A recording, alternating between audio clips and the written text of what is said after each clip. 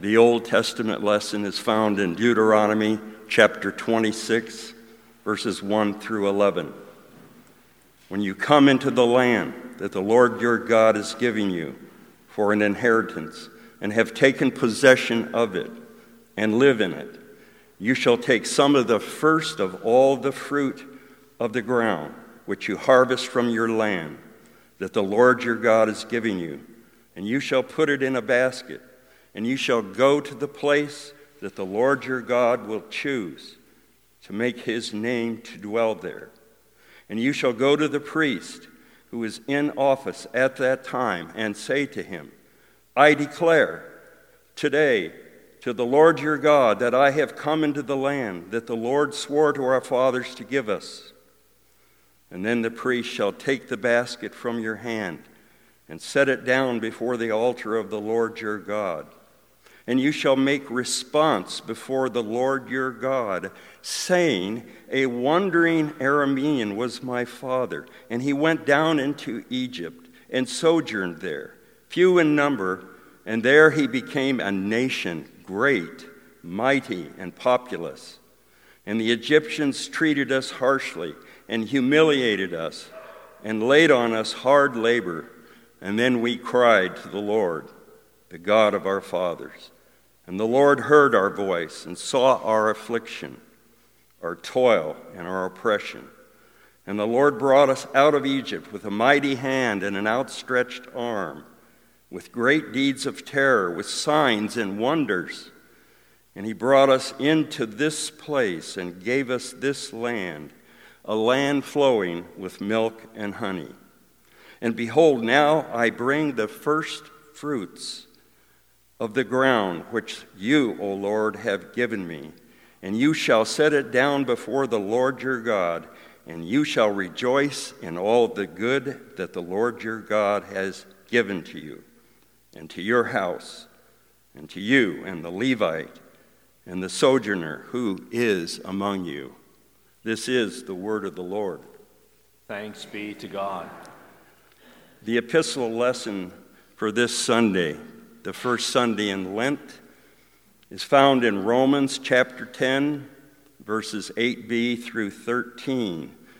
And we are very familiar with this passage. The word is near you, in your mouth and in your heart. That is the word of faith that we proclaim. Because if you confess with your mouth that Jesus is Lord, and believe in your heart that God raised him from the dead, you will be saved. For with the heart one believes and is justified, and with the mouth one confesses and is saved. For the scripture says, everyone who believes in him will not be put to shame. For there's no distinction between Jew and Greek. For the same Lord is Lord of all, bestowing his riches on all who call on him. For everyone who calls on the name of the Lord will be saved.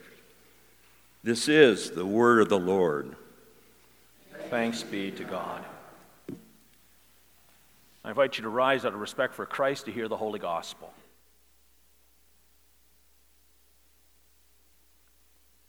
The Holy Gospel for this, the first Sunday in Lent, is from the Gospel of St. Luke, the 4th chapter. Glory to thee, O Lord. Jesus, full of the Holy Spirit, returned from the Jordan and was led by the Spirit in the wilderness for 40 days, being tempted by the devil. And he ate nothing during those days, and when they were ended, he was hungry. The devil said to him, if you are the Son of God, command this stone to become bread. And Jesus answered him, it is written, man shall not live by bread alone. And the devil took him up and showed him all the kingdoms of the world in a moment of time. And he said to him, to you I will give all this authority and their glory, for it has been delivered to me, and I give it to whom I will. If you then will worship me, it will be all yours. And Jesus answered him, it is written, you shall worship the Lord your God, and him only shall you serve. And he took him to Jerusalem, and he set him on the pinnacle of the temple. And he said to him, if you are the Son of God, throw yourself down from here. For it is written, He will command his angels concerning you to guard you, and on their hands they will bear you up, lest you strike your foot against a stone." And Jesus answered him, "It is said, 'You shall not put the Lord your God to the test.'" And when the devil had ended every temptation, he departed from him until an opportune time. This is the gospel of the Lord. Praise be to thee, O Christ. So as I was saying at the beginning of the service, Lent is an opportunity for us to be renewed in our faith. And so the title that I have given to this whole Lenten season is that Lent is a season for renewal. And today we're going to be talking about Lent being a season of renewal of servanthood. The text that I've selected for this message then is from Matthew chapter 20, verses 20 to 28. And we read, "Then the mother of the sons of Zebedee came up to Jesus with her sons, and weeping or kneeling before him, she asked him for something. And he said to her, 'What do you want?' And she said to him, 'Say that these 2 sons of mine are to sit, one at your right hand and one at your left in your kingdom.' And Jesus answered, 'You do not know what you're asking. Are you able to drink the cup that I drink?' And they said to him, 'We are able.' And he said to them, 'You will drink my cup, but to sit at my right hand and at my left is not for me to grant, but it is for those for whom it has been prepared by my Father.' And when the 10 heard it, they were indignant at the 2 brothers. But Jesus called them to him and said, 'You know that the rulers of the Gentiles lord it over them, and their great ones exercise authority over them. It shall not be so among you. But whoever would be great among you must be your servant, and whoever would be first among you must be your slave.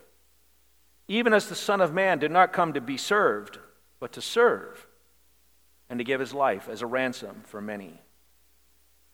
This is our text.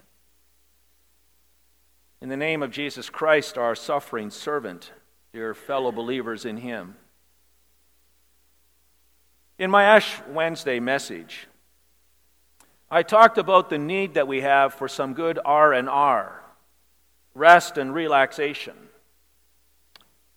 I especially focused on our need for what I called R&R.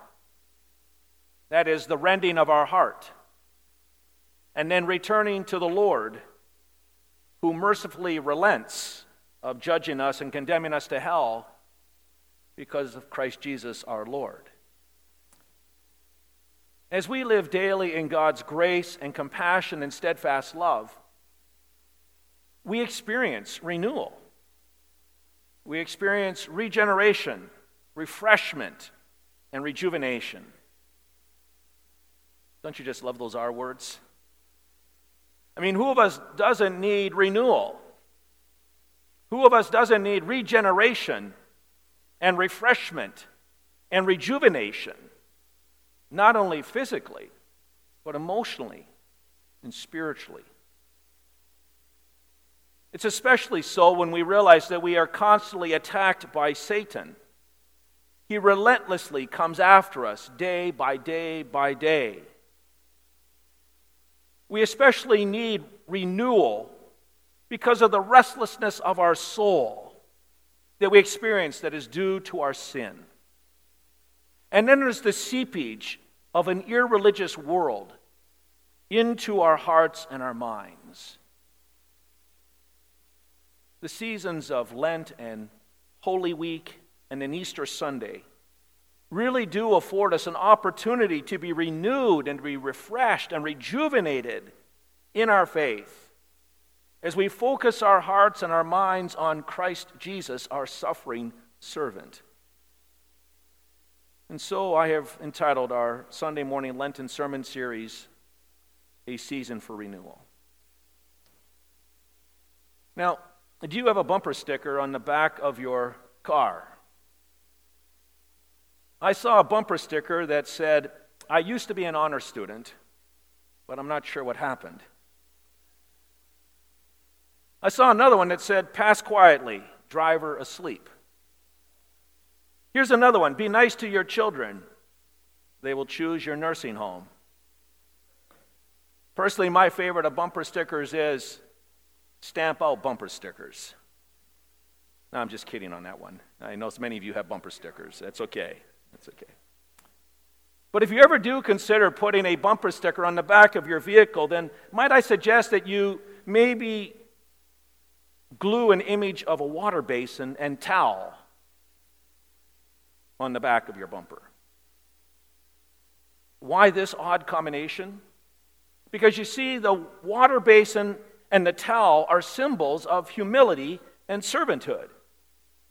Okay, I realize that probably isn't the wisest or the most appropriate suggestion, because we do not want to advertise our humility, do we? And we may not want to advertise that we're a servant, because we might actually have to serve. That wouldn't really be all humble of us, would it? To put those kind of symbols on the back of our bumper, of our vehicle. But being a servant, having humility, is what we're going to focus our attention on this morning. James and John's mom, I call her Mrs. Zebedee. Mrs. Zebedee approaches Jesus to ask a favor for her two sons. She kneels before Jesus, and her two sons are on either side of her, and she begs of Jesus, "Say that these two sons of mine are to sit, one at your right and one at your left, in your kingdom." Apparently, she senses that Jesus is to do something. He's about to do something that is going to have great magnitude, great significance. She may think that Jesus is about to establish his earthly reign in Jerusalem. And being the devoted mother that she is to her boys, she wants the best for her two sons. And the best that she wants for them is for James and John to have positions of privilege and prestige and authority in Jesus' kingdom. And she's no fool. She knows that a person does not always get a promotion so much because of what they know or how capable they might be, or even what kind of a character of person they might be, but it's often who you know that gets you the job or the promotion. And the who in this case is Jesus. When the other 10 apostles hear of this power grab, they are indignant. They're indignant with James and John. And why? Well, because they want to be Jesus' right and left-hand men in his kingdom. And when Jesus catches wind of their internal struggle for power and control, he gathers them together and he chastises them. He says, "Men, that's how the rest of the world works." I mean, in the world, yes, there's people who have power and control, and they exercise that power and control over others. And then there's people who have more power and control over them, and they exercise their power and control over them. And then there's people who have even more power and control, and they exercise their power and control over them. And they dominate people. But that's not how it is in my kingdom. Not at all. Jesus says, "Whoever would be great among you must be your servant. And whoever would be first among you must be your slave. Even as the Son of Man came not to be served, but to serve, and to give his life as a ransom for many." Well, now we move ahead just a few days. It's now Maundy, Thursday. Jesus and the same 12 apostles are in the upper room. This time they're preparing to celebrate the Passover feast. And before they recline at the table to eat the meal, they're to have their feet washed. That menial task is normally reserved for the house servant, but there doesn't seem to be a house servant available at the time.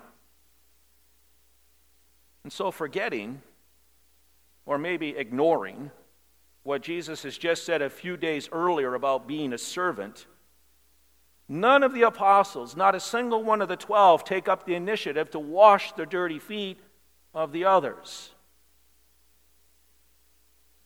And after some awkward silence, and maybe even some stubborn resistance on the part of the apostles, it's Jesus who moves, isn't it? Jesus takes up the basin. He takes up the towel. And he kneels before each of the apostles, and he takes their dirty feet into his hands, and he washes them, and he wipes them clean. How could Jesus, the Son of God, stoop so low? Why would he take on this servant's menial task? Well, Jesus gives us the answer. When he's finished wiping the feet of the last disciple, he says, "For I have given you an example that you should do just as I've done to you.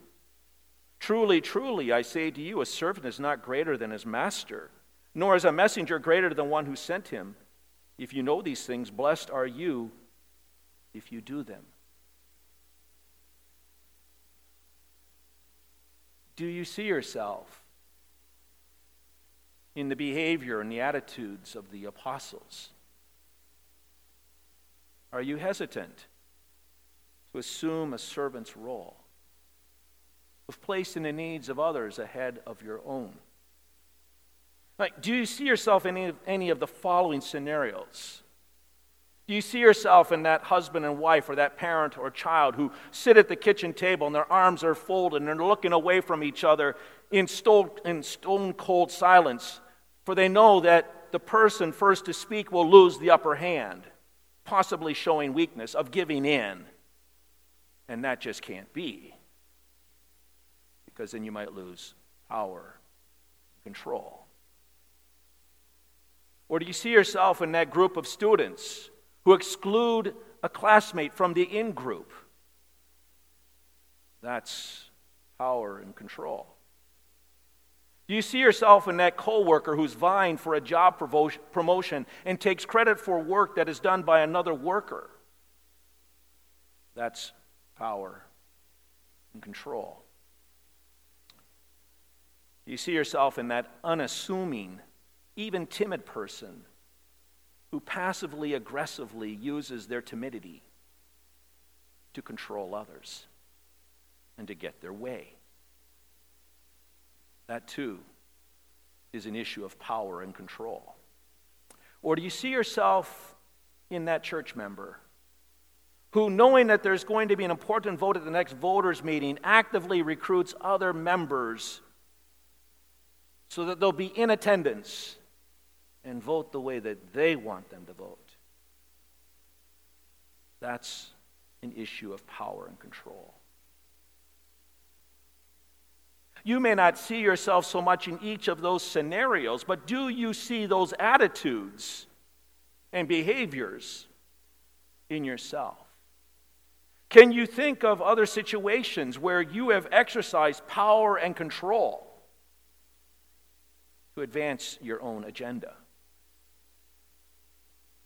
Well, we might think that our manipulation of a situation or our manipulation of a person is harmless, maybe even rationalizing it's for a good cause. It's for the best. They may not realize it, but it really is best for them. And if I don't look out for me, then who's going to look out for me? And no doubt you've heard the saying, because it's as old as I am, if not older, I've got to do what's good for me. This self-centered thinking is foreign. It's foreign to the Lord's teachings. By taking the servant's role and washing the feet of his disciples, Jesus gives us a different way to think, a different way to act in all areas of our life. We are to have the attitude of a servant, just like Jesus. And Lent gives us that opportunity to reorient our heart and behavior to be like that of Jesus.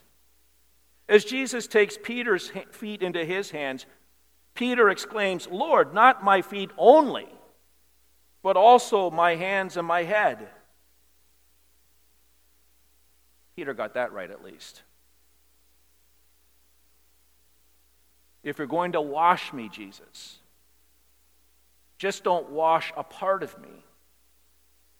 Wash every nook and cranny of me.